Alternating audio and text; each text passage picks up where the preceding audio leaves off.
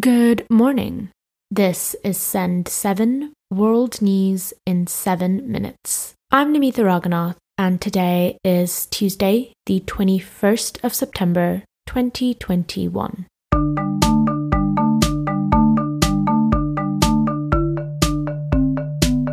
Starting in Asia today. In Russia, President Vladimir Putin's party won a parliamentary majority yesterday. With almost all of the votes counted, the United Russia Party had won nearly 50% of the vote.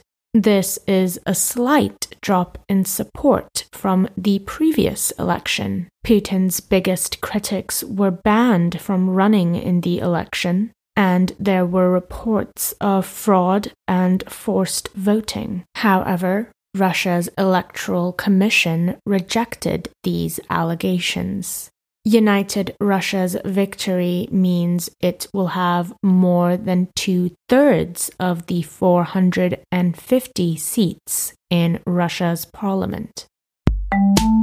In Australia, construction sites across Melbourne were shut down yesterday following violent protests. Construction workers fought with one another over the mandatory COVID-19 vaccines. Property was damaged, and police said several people were arrested. Riot police were also sent to stop the protest. The police reportedly used rubber bullets and pepper spray to handle the protesters. According to Victoria's State Police Commander Mark Galliot, 6 police officers were sent to hospital. So what we saw today was a group of protesters that came together not to protest freedoms, but simply to take on and have a fight with the police. Currently in Australia, staff need to prove they have received a vaccine dose to be able to physically go to work. In China, children will only be allowed to use Douyin, China's version of TikTok, for up to 40 minutes a day. The rules will apply to users under the age of 14. The children will only be able to access the app between 6 a.m.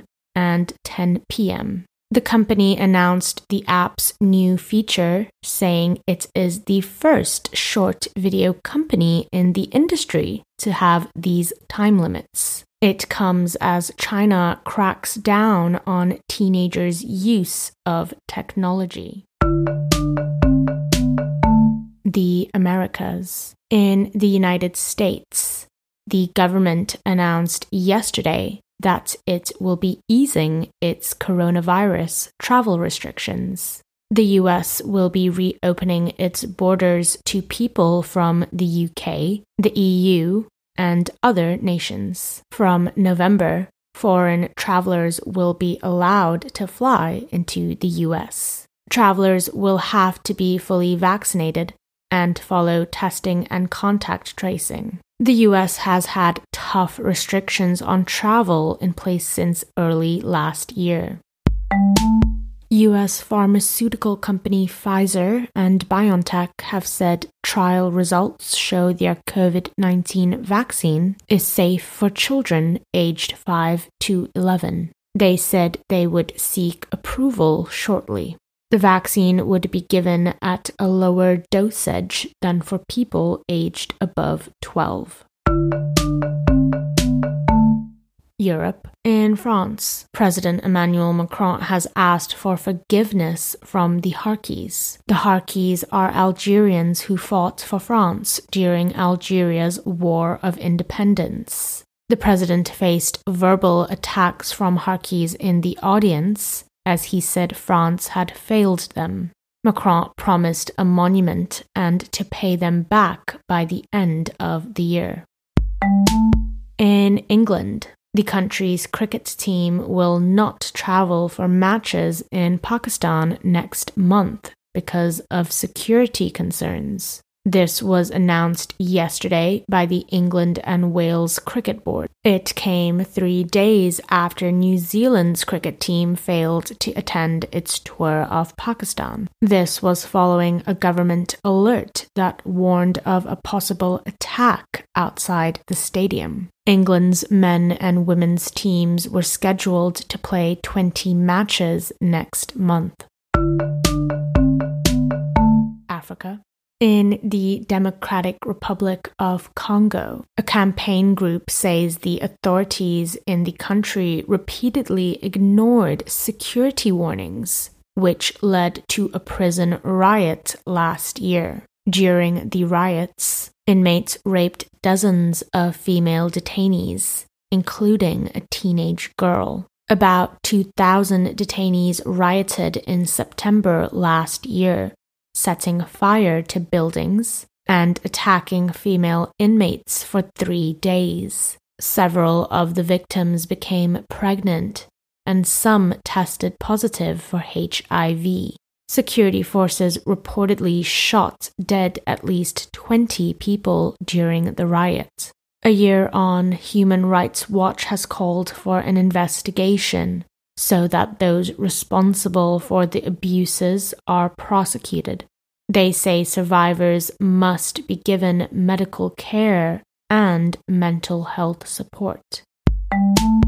In South Africa, 63 endangered African penguins have been killed by a swarm of bees. The protected birds were found on the shore with multiple bee stings.